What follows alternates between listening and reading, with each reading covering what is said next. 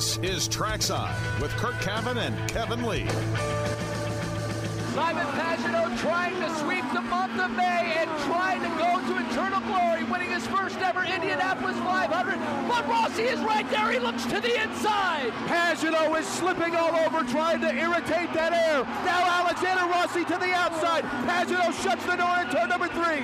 Simon Pagenaud, 2 car lengths in front of Alexander Rossi. Through the short chute, Simon Pagenaud the lead, trying to win from the pole. Take him home, Mark James. Pagenaud got a strong run for turn number 4. He's going to pull away from Alexander Rossi. Simon Pagenaud sweeps the run.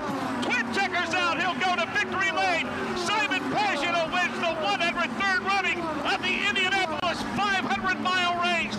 They are snaking their way down the straightaway. Illot to the high side in turn number 1. Voigt, Unser, Mears, and maybe Castroneves. Illot takes the lead out of turn 1. All kinds of traffic now as they work their way into turn number 4. But it's Illot Castroneves behind Ryan Hunter-Reay, trying to hold up Alex Palou. Castroneves looking for number 4, Chris. A 2-car length advantage. Illot Castroneves trying to become a 4-time winner out of turn 4. Off turn 4 for the final time. Illot Castroneves comes to the start-finish line. Twin checkers out, and then there were 4. Illot Castroneves joins the 4-time winners club. He wins the 105th running of the Indianapolis 500-mile race. And the white flag flies on the 106th running of the Indianapolis 500-mile race. Palou to the high side and 1. He jumps to the outside. They go wheel to wheel, but Palou has to jump out of the throttle. Marcus Ericsson leads to the short chute. Marcus Ericsson with a 5-car length advantage, and the caution flag has come out due to an incident in turn number 2, Mark. Marcus Ericsson flies under the twin checkers, and he has achieved racing immortality. He wins the 106th running of the Indianapolis 500-mile race.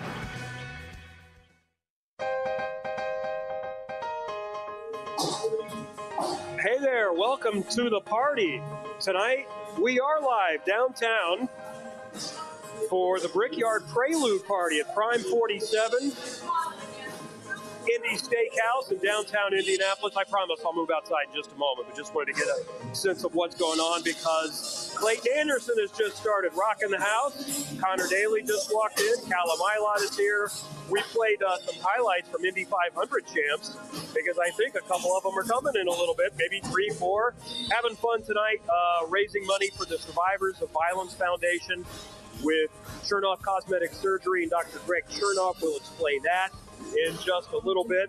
I got some of my broadcasting friends here. I see James Hinchcliffe is here. Calvin Fish is here this weekend, the noted IMSA broadcaster.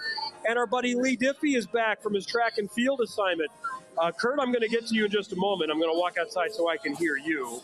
We won't be able to hear this part of it, so stand by. Curt Cavan is on location somewhere else. I'm Kevin Lee downtown, and my man Diff is chatting with people. I think he's buying raffle tickets, which is fantastic. We've got some really good auction items here going as well. You're live on the radio. Welcome back to Indianapolis. How are you? Just talking to me, so don't touch anything because we'll hang up on each other. How was track and field? It was good, Kevo. It's good to be back at IndyCar, though. Missing 3 races felt like somebody had chopped my right arm off, so felt very strange. Great to be back with you and the whole team. I was just delighted on 2 fronts. Delighted to see IndyCar back in Toronto, and it went really well. And then Iowa was as big or better than we were all anticipating and hoping for, and just a big, huge thank you to Hy-Vee for what they did for the Speedway and for IndyCar in general, and an incredible weekend. Track and field was a blast. Most successful ever World Championships for Team USA.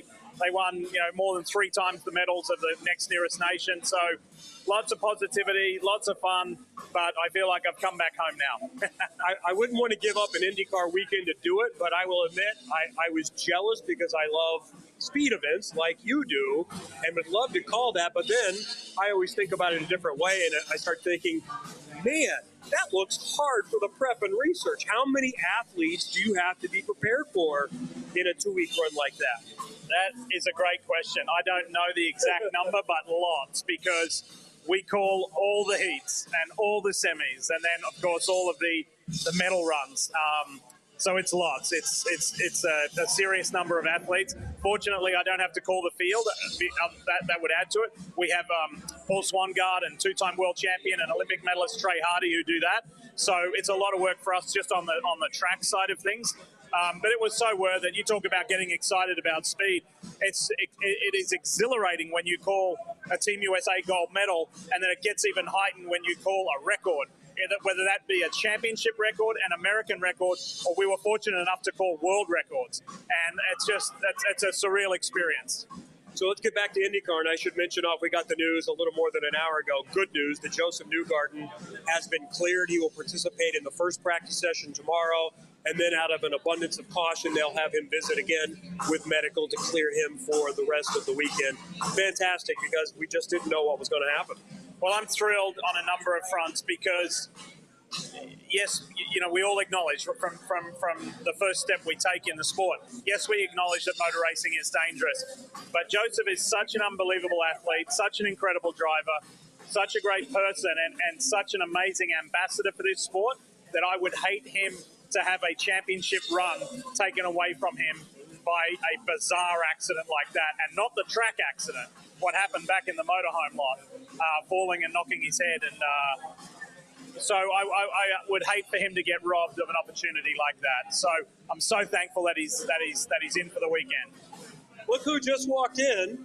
It's Romain Grosjean and Olivier Balsan, and they're looking at these two chuckleheads talking on the phone, wonder what they're doing. So this is actually how we do a live radio show as well here. Well, it's so loud there. I don't know if I can walk over there. I'm gonna let them be, and I'm gonna walk outside and chat with Curt here a little bit as well.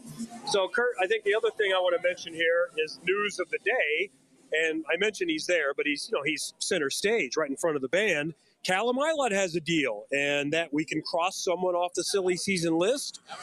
He is going to be with Juncos Hollinger Racing, it looks like, for multiple years moving on. So he said today that, I'm a man of my word. He said, we agreed to this. I was committed to what Juncos Hollinger Racing is doing. They need to add more people if they're going to have a second car, but I like the direction, and I signed a contract, and I'm going to stick to it. And, he admitted that some people have been calling him in the recent weeks amid this flurry of silly season 2023 and beyond as we know it. And so he said, but again, I'm a man of my word. I signed a contract and we'll grow this thing together. And he said, I like being a little powerhouse. And they have certainly taken big strides this year. They need a second car. He said, look, I got to have a teammate that can help me on the ovals. He said, I'm not very comfortable on the big tracks. And he attributed his crash in Indianapolis in May to the lack of basically experience. And he said, I think that would have been avoided had I had a teammate. I kept thinking about Ryan Hunter-Reay he was around to help Callum, but he wasn't in a car to feel what Callum was feeling and to experience the things the team was putting on the car. So I think about Hunter-Reay, had he been there in a car, how much better their month of May would have been. But Callum's been great on the street circuits and the road courses. Yes, he's made a couple of mistakes. He admitted that. But considering he's never seen most of these tracks before, I'd say it's been a pretty good season, and he's gotten phone calls and attention from other teams. Yep. And good on Juncos Hollinger for locking him up and keeping him happy, and we'll move on with the 77 car in 2023. Hey, I walked outside and I ran into another driver, and I haven't talked to him in 3 or 4 years, so I'm going to have to reintroduce myself to him, where he takes a picture of the race car that he's going to be driving here next week. Sheldon Creed is here, NASCAR Xfinity driver, Truck Series champion, and he's going to be driving my friend's midget, Brent Cox, who is the co-host of our event tonight from Cox, Beckman, Goss and Company. He's going to be driving in the BC 39 coming up Wednesday and Thursday next week, and he's taking pictures of his race car at the moment. And I think the seat fit is here, right here on, what are we on, Pennsylvania, right outside. Kevin Lee, I met you several years ago when you were doing ARCA. Good to see you. Oh, yeah, I'm helping Brent with the event. So you're going to drive a midget for the first time. Yeah, I've actually really been wanting to run a midget I don't know, I've been talking about it for a few years now. Been talking about doing Chili Bowl and always wanted to do it, and almost had a deal last year to do it. But if I wanted to do Chili Bowl, I wanted to race before, and I wanted to race a few times before going, and just going and trying to figure it out in there, that wouldn't be great for me. So this is the first of hopefully quite a few races this year for me. If I can fit them in, I'd like to do 4 or 5 before Chili Bowl, and I give myself a fighting chance there, you know. So there's another guy inside that can kind of tell you about jumping in with no experience, Connor Daly, who did that, and it was tough sledding. Now, you have spent more time on dirt. You've driven and done well in just about everything. What's realistic for you next week here? Gosh, I don't even know. I feel like maybe just have fun. Yeah, I mean, that's a good start. Yeah. I've been running micros back home a little bit. Kind of just do that on my own, and had a little bit of success in that. Can run pretty good. So first just have fun, but would love to make the show both nights, and I would love to run top 10, but. Then again, you know, I don't know. These guys do it every week, and they're obviously really talented. So if I can just go and be fast, be competitive, and have good racecraft, I'll be happy with that and make the show, and we'll go from there. I should have looked this up ahead. Sheldon Creed is joining us. I know you had done Xfinity races before this year. Did you run at the Brickyard last year? I did, and I only had a handful of Xfinity races. This is your first time. I thought it was, but I wasn't certain because I know you had done Xfinity races. So it's not the oval, but it's the Brickyard. What's the anticipation like for this weekend? I mean, first off, love road course racing, so really excited to get back to another road course. This one's new for me, so I did a lot of homework this week and the weeks leading up just to try to prepare myself. I feel like we've been strong on road courses, and it's a place that we can win. So, that's the goal this week, is just to be as strong as possible and hopefully grab our first win of the year. You didn't think people did radio shows just holding a phone, but this is modern technology. I bombarded you. Thanks for being a good player there. Thank you. Enjoy next week. Thank you. Sheldon Creed, Curt. Look who you find just kind of hanging out on the street. I'll stand here and see. There's Christian Rasmussen, Indy Lights driver for Andretti Autosport. All right, back to our originally scheduled program. Yeah, go ahead, but it's fun to listen to these guys. Sheldon is really, really talented. So I had met him, it's probably been 3, 4, 5 years since I talked to him when he was running in ARCA, and talked to him a few times there. And he's super talented. You know, he came from off-world truck racing and just does well in everything that he gets in. So, and now I've got someone asking me for money, so it's multitasking. He's going to cost me, so I think I'm going to have to go back inside the building now, or we'll have the show interrupted. Other news of the day, I know you and Nate are going to talk about it. Nate Ryan, by the way, of NBC Sports is going to be on the show in just a few minutes. What else did we learn today? Well, we'll get to the Alex Palou stuff. That's coming up in just a few minutes. I'll just touch on this a little bit, because I know you recorded with Nate a little while ago and you covered really about everything. But the statement about it being from Alex's side, saying something along the lines of they're denying him from a Formula One opportunity. So one, I'm not sure that's Chip Ganassi's responsibility to worry about whether his dream is Formula One or not. It just depends on the letter of the law. And then secondly, a few people had told us Formula One might be what they think is their clause, and it certainly appears like that's the angle that the Palou side is trying to take, that this is a Formula One contract, no matter what else he drives, but that's the path and the argument they're trying to use. So I think that's what became apparent today from my standpoint. Nate and I didn't talk about this aspect too much, but we didn't really know if it was about the money, if it was about the chance to be in this 3-car Arrow McLaren SP program in 2023 in IndyCar, or whether there was just some hope that you would get to test an F1 car. But it's pretty clear based on that statement that was released today that the F1 angle is going to be their best argument. Well, maybe not. It isn't clear, but it appears that is one of the avenues they're going to pursue. And I think just like Chip Ganassi took the first step in executing the option or picking up the option for next year was the first step, and then the second step from Ganassi's standpoint was to say we want him back, and then to take it to court, and this is Alex's next step to say, look, it's like they're revealing their case in public for what they will argue before an attorney or a mediator. And I don't know whether that loophole exists, that if he got the chance to run F1, that would let him out of his IndyCar deal. But that certainly is the first kind of smoke that goes up that would seem to have a fire resonating underneath it. So I think that's a legitimate angle here. I don't know what the contract says. It's sealed, but that certainly is an indication of where this is going.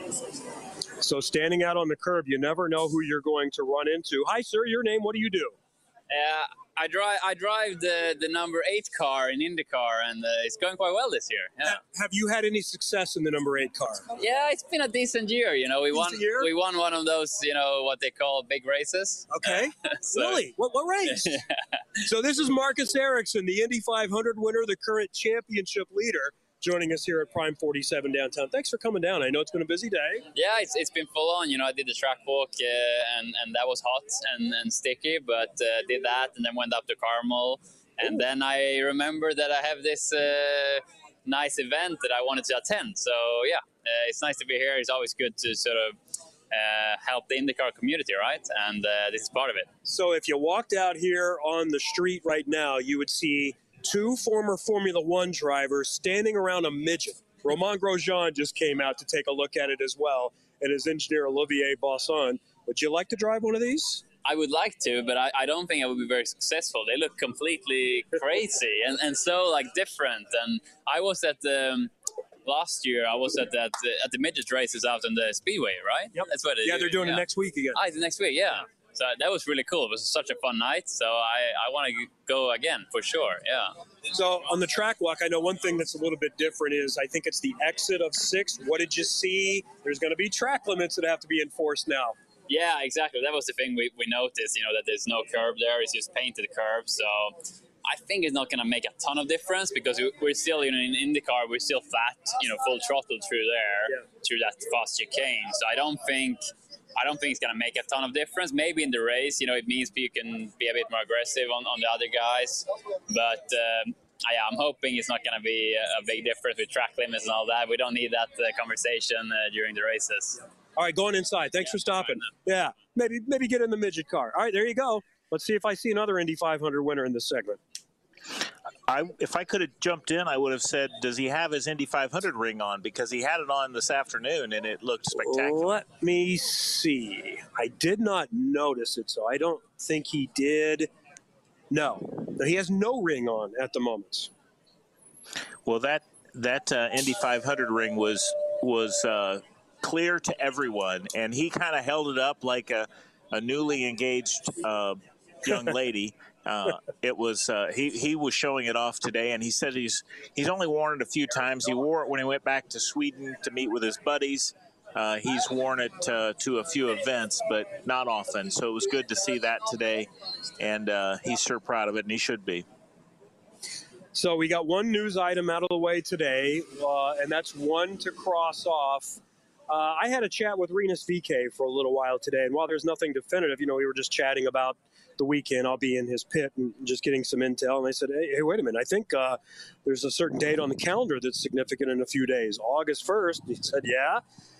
So I just wanted to clarify some things. So he's been able to listen. So he doesn't have to say, no, I've had no conversations with anyone. He's just not allowed to negotiate with anyone before August 1st, and obviously not sign. But, someone can call him and say, hey, on August 1st, I want to make you an offer. So he knows what might be possible out there. And here's what I would say from that conversation. You and I have talked, and, I've kind of said, I think he might be in the best position, all things considered, where he's at right now. And, at the 10 car, if Ganassi offers him that seat, that's a different story. That's one that you need to take, all things considered. But I don't think they're going to be firmly able to offer that to anyone for quite some time with the way this is going. So that's not going to happen. And from, he mentioned it's important about my long-term future. So to me, that means he wants some stability. He wants to feel like if I have one bad year, I'm not out on my ear. We talked about family with the Ed Carpenter Racing team. Through all this conversation, I think it's much more likely that he's going to be quite content and decide this is the place he wants to be. He mentioned how important it was that having good Indy 500 cars is really going to lead a lot of his decision. And obviously, I think right now you're talking Carpenter and Ganassi. So I think that's probably where he's going to end up. And I'd say that's good. Well, I think your point about the 10 car and it not being able to be definitively, decided is a big thing that, Chip Ganassi's got to figure out what's going on with Alex Palou first, unless he's already decided that, a certain amount of money will buy him out and then we can move on to somebody else, which is entirely possible, by the way, that Chip's already decided, I'm going to let Palou struggle a little bit. I'm going to name a price that I know that he's going to accept, and I'll move on. But I don't think that's the case. I think it's more likely that the Ganassi 10 car will be a few weeks down the road, and that Ganassi's not going to want to offer Arenas VK on August 1st. So I've thought all along that Ed Carpenter's team was the best option for him. And I think from a timing standpoint, and from just, what else is available, I think that's his best option, and he should take it. I think so, too. Even if an Andretti seat comes open, that's not necessarily any better. You kind of look at where they are average in the championship, and they're not in any better situation most of the way around right now. The Indy 500 cars are going to be strong. I think they're growing. He has a great relationship with his engineer and the family aspect. I think that Ed Carpenter probably has a longer leash than maybe some others would because he understands how it goes as a driver. So I think that's his best case. I think that's his best. And I'm more conservative. So if that's the offer that's on the table right now, I asked him if Ed's given him any deadline. He said no, but he's obviously going to want to know sooner rather than later. And then I just don't know what the options are going to be if indeed the 10 is open next year. And it's probably going to be on the look of, I think you can't rule out some people that we're not really talking about that are in F2. Calvin, thank you. Good to see you. The Diff is here as well. We'll see them at the track tomorrow. But I think there are going to be some names that we're not really thinking about as far as F2 drivers. One name we were chatting today that I meant to bring up a few weeks ago that I heard had some interest in coming back to IndyCar, not necessarily with the 10. He's already kind of been there, done that. But I'm hearing Ed Jones is contemplating a comeback and probably can find the budget to make that happen. So I wouldn't cross him off the list of someone who we might see in IndyCar again next year. Yeah, I like that thought process with Ed Jones. The 29 car would seem like it might be available, but I don't know that it's available on August 1st to be in the conversation for VK at Andretti. And, the other thing is, as you mentioned, I'm not sure that's the fourth car there is necessarily a better ride. It hasn't proven to be consistently, and so I'd stay. I like the stability at Ed Carpenter's team, too. And they're tailoring the program towards him rather than, kind of sharing and who's the leader and everything else. When you're this program, not that they're favoring him over anyone else, but you're getting a chance to lead the development if you choose to do so. So that's where that stands at this point. And then it will continue to get silly as we move forward because I don't know what to make of everything going on in this lawsuit, and you and Nate are going to break it down coming up in just a few minutes. Anything else I've missed since I've been off Twitter for the last couple of hours? No, I think you got most of it. I feel a little bit more like Rosenquist could end up in that seat that he has at Arrow McLaren. He talked today about being on a kind of an experimental situation when he's going into a race weekend. He and his engineer talking about, let's take a chance here because we know where we were at with the car last year at this particular racetrack, not Indy in particular, but, you know, the proverbial which track are we at right now. We know how we ran there last year. It wasn't good enough. It wasn't good enough to win the race. That's what we came here for. Let's try something different. And he said that the Palou Award has done things a little bit more traditional when it comes to setup. As a championship, real championship contender, that makes a lot of sense. But it was interesting to hear Felix say that, you know, going experimental not only was something that was good for the team, it was initiated by he and his engineer. It wasn't, you know, the team coming to him and saying, look, we need to try, we need you to go down a different path and be the guinea pig. He said, no, it's me and my engineer. We wanted to try something different because we want to win races. And he said at probably 50% of the tracks, that's been the right decision to make. And we've been bit by some bad luck. But he said, I'm better for the experience. And he said, I'm really happy. And, you know, you and I both have great interest in Felix doing well. We both really like Felix. Everyone does. I mean, Felix is one of the nicest men in the paddock. And to hear him say how happy he's been this year, you know, he had a tough time at Ganassi. He's kind of that was, you know, a couple years back, and this has been a good year for Felix, and I'm happy for him. Yep, definitely. All right, good storylines this weekend. By the way, don't forget, we have a show tomorrow night where we'll be able to recap qualifying. So practice tomorrow morning at 9:30. It's a 90-minute practice, and that's the only full practice. What time is qualifying? 1 o'clock. 1 o'clock-ish? 1 o'clock. Okay. Regular knockout qualifying, I think. Is it regular qualifying format with the Firestone Fast 6? It is. Okay. Good. Yes. I should probably know these, and I will know this by the time we go on the air tomorrow. And then Xfinity practices and qualifies late afternoon tomorrow. And then Saturday there's a warm-up very early, and then the race just after noon on NBC and here on the radio, and then the Xfinity race follows. Cup on Sunday. Hey, Dale Jr. is going to join us on the IndyCar side of things, so a little cross promotion. And Hinch is going to be on the Xfinity broadcast after we're done as well. So we're each sharing an analyst on that front, so it should be good fun. And here tonight, if you happen to be downtown, you can walk in. They'll probably even give you a discount ticket coming in at this point. But walk-ups were available. We're at Prime 47, Indy Steakhouse, raising money for Dr. Greg Chernoff's Survivors of Violence Foundation, mainly domestic violence victims, so he can help fix them up so they don't see the memories in the mirror anymore. So this is a really wonderful event, and we've got a lot of cool auction items. Clayton Anderson is playing right now, and we're going to be here until 9 o'clock tonight. We've got plenty of more show coming on.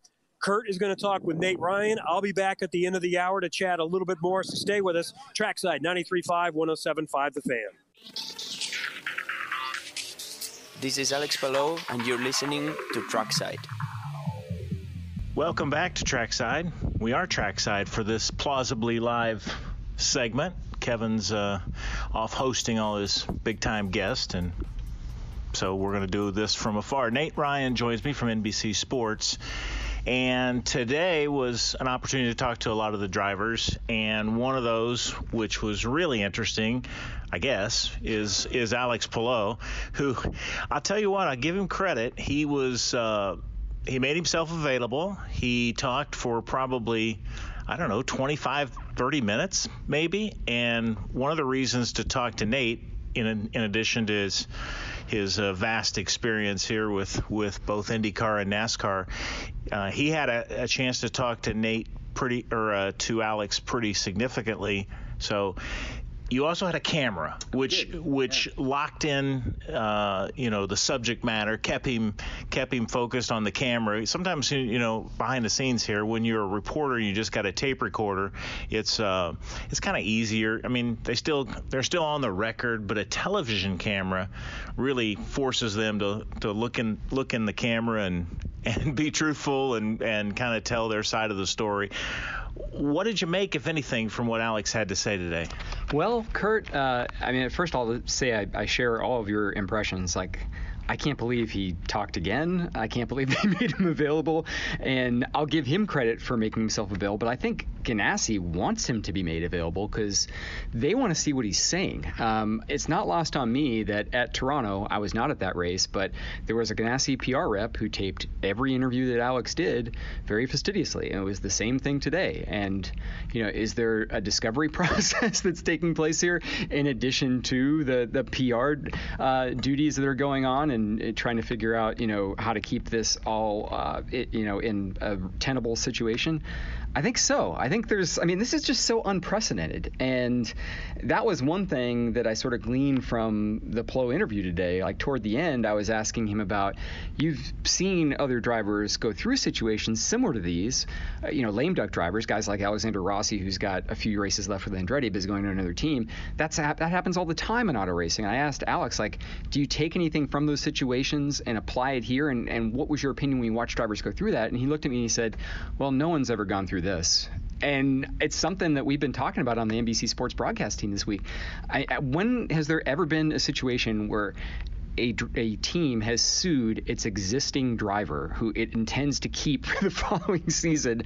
It really is truly unprecedented in auto racing. I mean, we've had situations, there was Forsyth and Paul Tracy many years ago where there was a lawsuit that I think kept him out of the car, but it wasn't like this. It wasn't like the driver is in the car. Oh, and by the way, he's also being sued. He's being served with legal documents that are a legal action is proceeding has been made against him by the people who are employing him. And Alex just said, I wish I wasn't in that situation for that reason, because I think I would look at somebody who has been through it and try to figure out how they dealt with it and apply it to what I'm doing. But that was my biggest takeaway. But I'm sure there's many other things we could talk about as well. Yeah, I think you raised a good point at the start of that about Ganassi wanting him to talk, maybe almost to see if he slips up. Yeah. All of those things become, these conversations become public record, very much like the tweets that they clearly included in the court documents. We haven't seen, all the court documents, but we do know that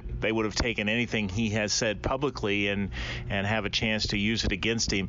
Interestingly, one of the things that I gleaned from this today, and maybe it's because of the duration of the time he spent in front of a camera and in front of microphones, but he sounded very Elio-like in 2009 when Elio was facing his tax situation, and Elio's famous quote, which we heard over and over and over, is I'm a driver, I don't know anything about the law.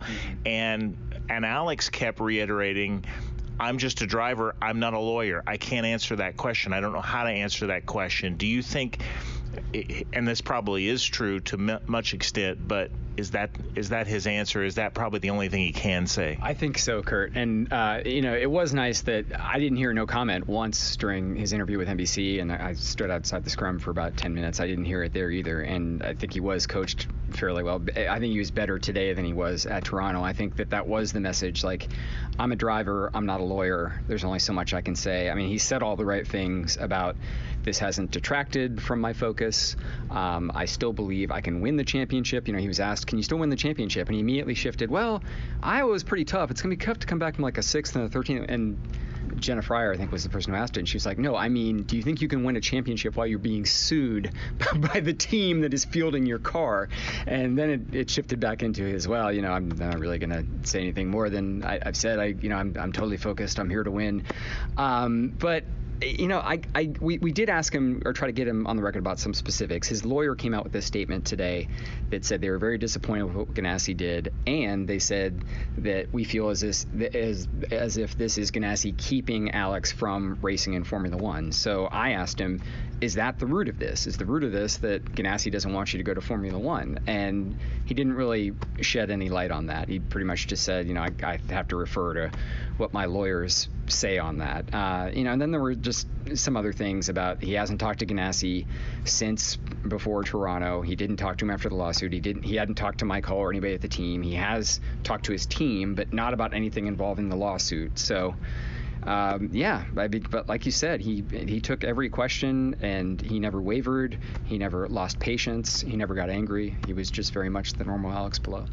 Yeah, he really did well in that respect. This morning, Sebastian Vettel announces his retirement at the end of the season. There's going to be now, because that seat needs to be filled and some movement in the paddock. Do you see any connection here? Ricardo, is he even in play? I mean, I know you don't follow Formula One on a regular basis, but we're all in this kind of big sport together. Is it? I mean, I think when the lawyers talked about Formula One relative to Alex Palou, it was kind of the first time we had heard that's the path. Yeah. We all kind of assumed when the initial press release came out from McLaren Racing that this was an IndyCar deal, and they just couldn't say Arrow McLaren SP because, clearly it was an IndyCar contract that he had with Ganassi, and so I think that's why we skipped away from Formula One in that initial press release. Do you think F1 is a real possibility? The lawyer must have brought it up for a reason. I think it is still a real possibility, Curt. And to your point, Alex was asked, because Chip Ganassi has indicated, or the team has indicated, I think Chip has indicated to Jenna, that they still believe that Alex Palou will be racing for Chip Ganassi Racing in 2023. That is still what Ganassi maintains. So I and others in the scrum, but myself in the NBC interview, asked Alex, do you believe that to be the case? Can there be a scenario here that results in you still racing at Ganassi in 2023? And his answer is no. His answer is what he said in Toronto, which is that I believe I will be racing with McLaren Racing in 2023. I did find it interesting that in the scrum, somebody asked him, something along the lines of, so you'll be racing IndyCar for McLaren next year? And Palou stopped them and clarified them and said, no, I will be with McLaren Racing in 2023. So there's a lot, again, we're just trying to read tea leaves here because there's only so much that's being said to us. You've got a lawsuit in which 7 pieces of evidence were presented and 4 of them were sealed that might contain all sorts of important details that we're not privy to. But there's a lot of smoke here that would indicate that Formula One is very much on the radar. NASCAR is also on the radar. Nate Ryan joins us. What kind of energy do you sense for this race weekend and maybe some of the excitement that you've witnessed being part of kind of the NASCAR process, on less so than maybe you've been in the past, but you're still in the world on a pretty regular basis? What kind of excitement do you see from the stock car world to come race on the road course again? I think that they're looking forward to it, Curt, and especially now that they've enhanced Turn 6, that it's no longer fabricated steel in Turn 6, but that curbing that unfortunately pretty much imploded during last year's race after all the stress from Xfinity cars and Cup cars pounding on that thing for 2 days. They've replaced that Turn 6 curbing with the permanent concrete that you find in Turns 8, 9, and 10 here. I think there's a lot more optimism that'll produce a race that's not nearly as long as last year with all of the red flags and the cautions, but hopefully will be just as dramatic. I think I am curious to see, there's still the same enthusiasm for coming to Indy that you hear on the Cup Series that's similar to what you hear from IndyCar. Like, we had Alexander Rossi on our NASCAR America Motor Mouth show on Peacock last night, and he was saying, every time we go to Indy, even though we run the road course multiple times the last few seasons, it's still Indy. It's still, the Brickyard is still something we get up for, especially that it's in the backyard of all the IndyCar drivers. I think NASCAR drivers feel the same way about this place. It's still hallowed ground, but I am curious to hear what they say this weekend about the Oval, because I think that there's a general sentiment within NASCAR that eventually they will be back on the Oval. Maybe not every year, but they will get back there with the Cup Series. A little juiciness. We talked about Alex Palou. There's juiciness on the NASCAR side as well, with Denny Hamlin and Kyle Busch being disqualified, or at least taking the first and second place away last week. Will that continue to be a little story this week? Is that one of the things? The other one, Hamlin and Ross Chastain have had a little dust up from time to time. This would be a great place for additional dust up. Which storyline or what other storyline would you be looking at? I wish, Curt, that we were talking about Chastain versus Hamlin, because that was clearly going to be the dominant storyline coming out of Pocono until 2 hours later when NASCAR spoiled the party and said, sorry, Denny Hamlin and Kyle Busch are being disqualified. We're taking a win away from a race driver in the Cup Series for the first time since 1960. So this is unprecedented in the modern era, to have a winner disqualified on the day of the race and being completely stripped of the win. It hasn't happened in 62 years, so that is definitely the story coming into Indy. And it became more of a story Tuesday when NASCAR announced that it was also penalizing a car that it took back to its R&D center. They found similar illegal modifications made to that car that resulted in a 100-point penalty, a $100,000 fine, and a 4-race crew chief suspension. So I don't know, Curt, how NASCAR always gets in these situations where it seems like sometimes we're talking about penalties as much as the racing, but it hadn't been the case in recent years, and it hadn't been the case this season. I think there was a lot of fear that there might be this discussion because the next-gen car is such a game changer, and teams are trying to figure out how to push the envelope with it, and it's very much styled and modeled after what you see in IndyCar. This is NASCAR's version of a spec vehicle. It's the first time teams really don't have autonomy over building the car, assembling the pieces, building, optimizing the parts. They can't do that with this car. So I think we knew that we'd eventually get to this place where teams were trying to challenge NASCAR on how much could they change the parts and pieces that make their cars go fast. I just don't think anybody wanted to get to a situation where we were disqualifying a winner for the first time in 62 years, but that's the narrative coming in. This Brickyard 400 event began with a young kid kind of breaking onto the scene. Yes, Jeff Gordon had won the Coke 600, but this was a big deal to win the Brickyard. We won't see that kind of situation this year. The event's not as prestigious as the first time at Indy, but we do have a young kid in this Cup race, starting only his second Cup race, who I think, because he's running in place of Kurt Busch, and because he's been so good on the road courses this season, Ty Gibbs could really, 19-year-old Ty Gibbs could have one of those kind of breakout moments. Tell me, a lot of our listeners are catching up with NASCAR for maybe one of the few times this season, why Ty Gibbs is such a big story.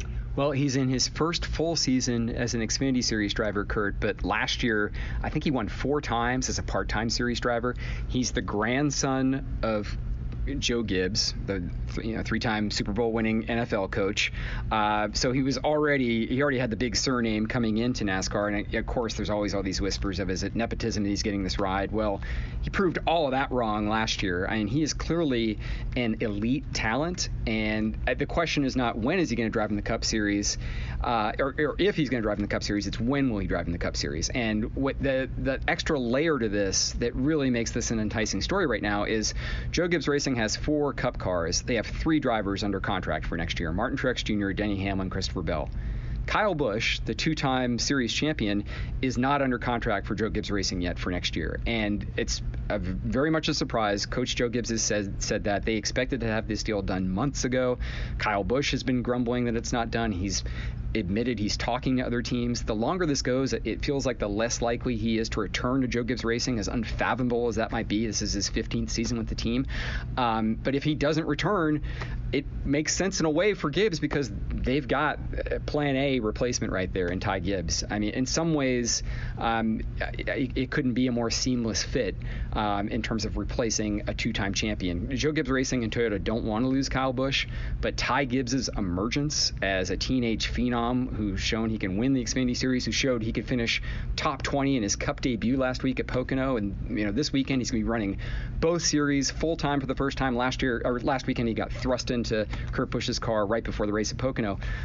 This weekend I think he's going to have a chance to get even more acclimated, and if we see a top 15 or a top 10 out of Ty Gibbs, then I think the rumbles really, really grow about, does Gibbs put this guy in a Cup car next year? A lot of Indiana and local connections. Austin Cindric obviously won the Xfinity Cup race last year. AJ Allmendinger being a former IndyCar driver. Chase Briscoe's obviously got a lot of talent and will compete for a win here. But does it just come down to Chase Elliott? He's won 7 road course races already in his 16 and a half. We'll call it 16 and a half wins because I gave him Pocono on last weekend. But is it a Chase Elliott weekend? I guess you could look at the standings, Curt, and look at the fact that he has been a road course prodigy for the bulk of his career and say yes. I mean, he comes in here with 5 consecutive top 2 finishes. 3 of those are wins. Of course, one was last weekend at Pocono, where really he finished third in terms of crossing the finish line, but got the win after the 2 disqualifications of the drivers ahead of him. So you look at all that, and I think you do say Chase Elliott's the favorite coming in. But his road course prowess hasn't been quite as strong this year with the next-gen car. There was something that Hendrick had with their front ends and with their braking, where if you look at their performance last year on road courses, it wasn't just Chase Elliott. It was Kyle Larson dominating Sonoma and, giving Chase Elliott all he could handle at Circuit of the Americas. They had the premier road course package and 2 very, very good drivers on road courses, especially Chase Elliott.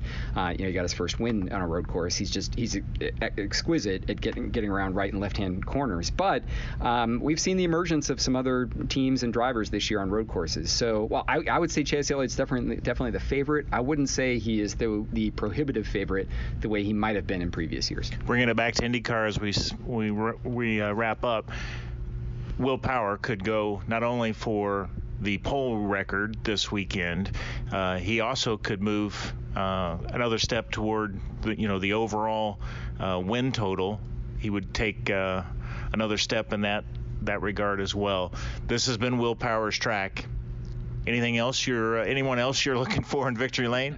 I mean, I think it starts and ends with him, right? I mean, especially the way this championship race has unfolded. I mean, and Will Power's been saying it all season long that it feels like he's running. And Newgarden said it last week about Power, that he definitely is approaching this season differently. I mean, Will Power's won a championship before, but he's talked a lot in the last couple of years about how, being mindful of the points wasn't always his thing, but it clearly has been this year. He's probably been his smartest season, I think, in the IndyCar series as a driver.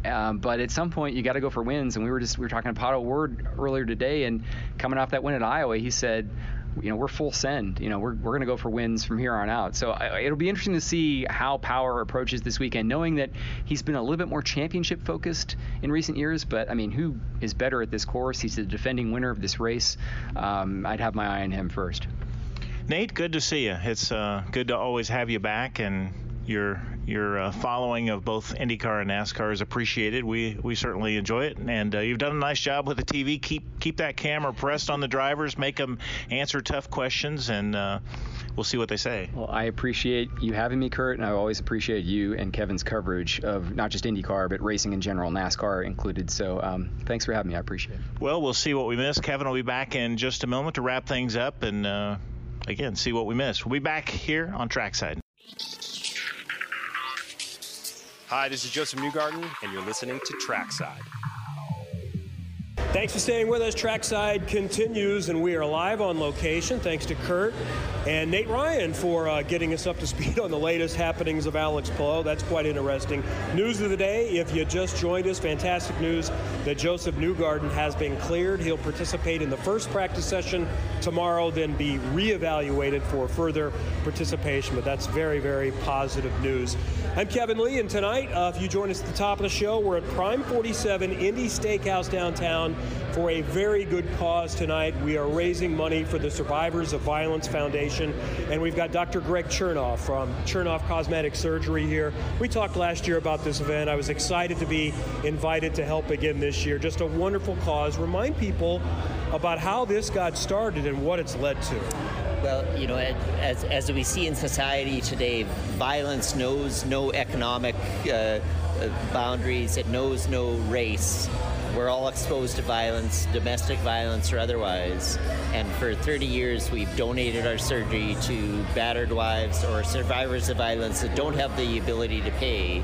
And it's just a tremendous opportunity for us tonight to educate people on what our foundation does. And we're so grateful to you, and we're so grateful to support the racing community, and so happy to have the ability to be here for this cause. And it really started from the Oklahoma City bombing with a client of yours. So we've been involved in cellular medicine and regenerative therapies, and one of our first patients was Roy Griselle, our survivor of the Oklahoma bombing. And since then, we've just taken the baton and continued this. And so we do over $2.5 million of pro bono work a year, but it costs a lot of money from a technology standpoint, from a hospitalization standpoint. And so especially for people that don't have the ability to pay, this is such a valuable cause. And unfortunately, there are many victims of domestic violence, but fortunately, you have donated your services. And, the main thing is yes, everyone wants to be as healthy and look as good as they can, but just so they don't have to look in the mirror and be reminded of what they went through. That's the magic gift that you can provide. What I found is that the sooner we can help them with their physical scars, the sooner their psychological wounds heal, which are often much deeper than their physical wounds. What's a website if someone couldn't make it tonight, but if maybe they want to find out more information and help year-round? They can go to violencesurvivors.org or drchernoff.com. And you're on Twitter, too. You can find information. Yep. What's your Twitter handle? At drchernoff.com. That's simple. Very good. Thank you, Dr. Chernoff, for having us. We've had a lot of fun tonight. We've had a lot of Indy 500 winners here tonight come through, and some others getting set for the Brickyard weekend. And I also want to mention what's coming up next week, more racing at the Indianapolis Motor Speedway in the BC 39. So there is a race team. A friend of mine owns it, Brent Cox, who helped organize this. Abacus Racing. Makes sense. He's an accountant. He's a numbers guy. Abacus Racing. And Maria Kofer is one of the drivers. Sheldon Creed, the NASCAR Xfinity driver, is also going to be driving for Brent's team next week. And Maria is here as well. So have you... And then also because we're there on behalf of Brian, it's the story behind the event is really cool, so I'm thankful to be a part of it. So how's the season been going for you? We've been doing well. It's been so far so good. The team, we're new, so there's some growing pains, but we've came out really strong, and I'm excited to continue our season and see what we can do. I know you've won at least a heat race, if not more than one. I've seen you're running up front now.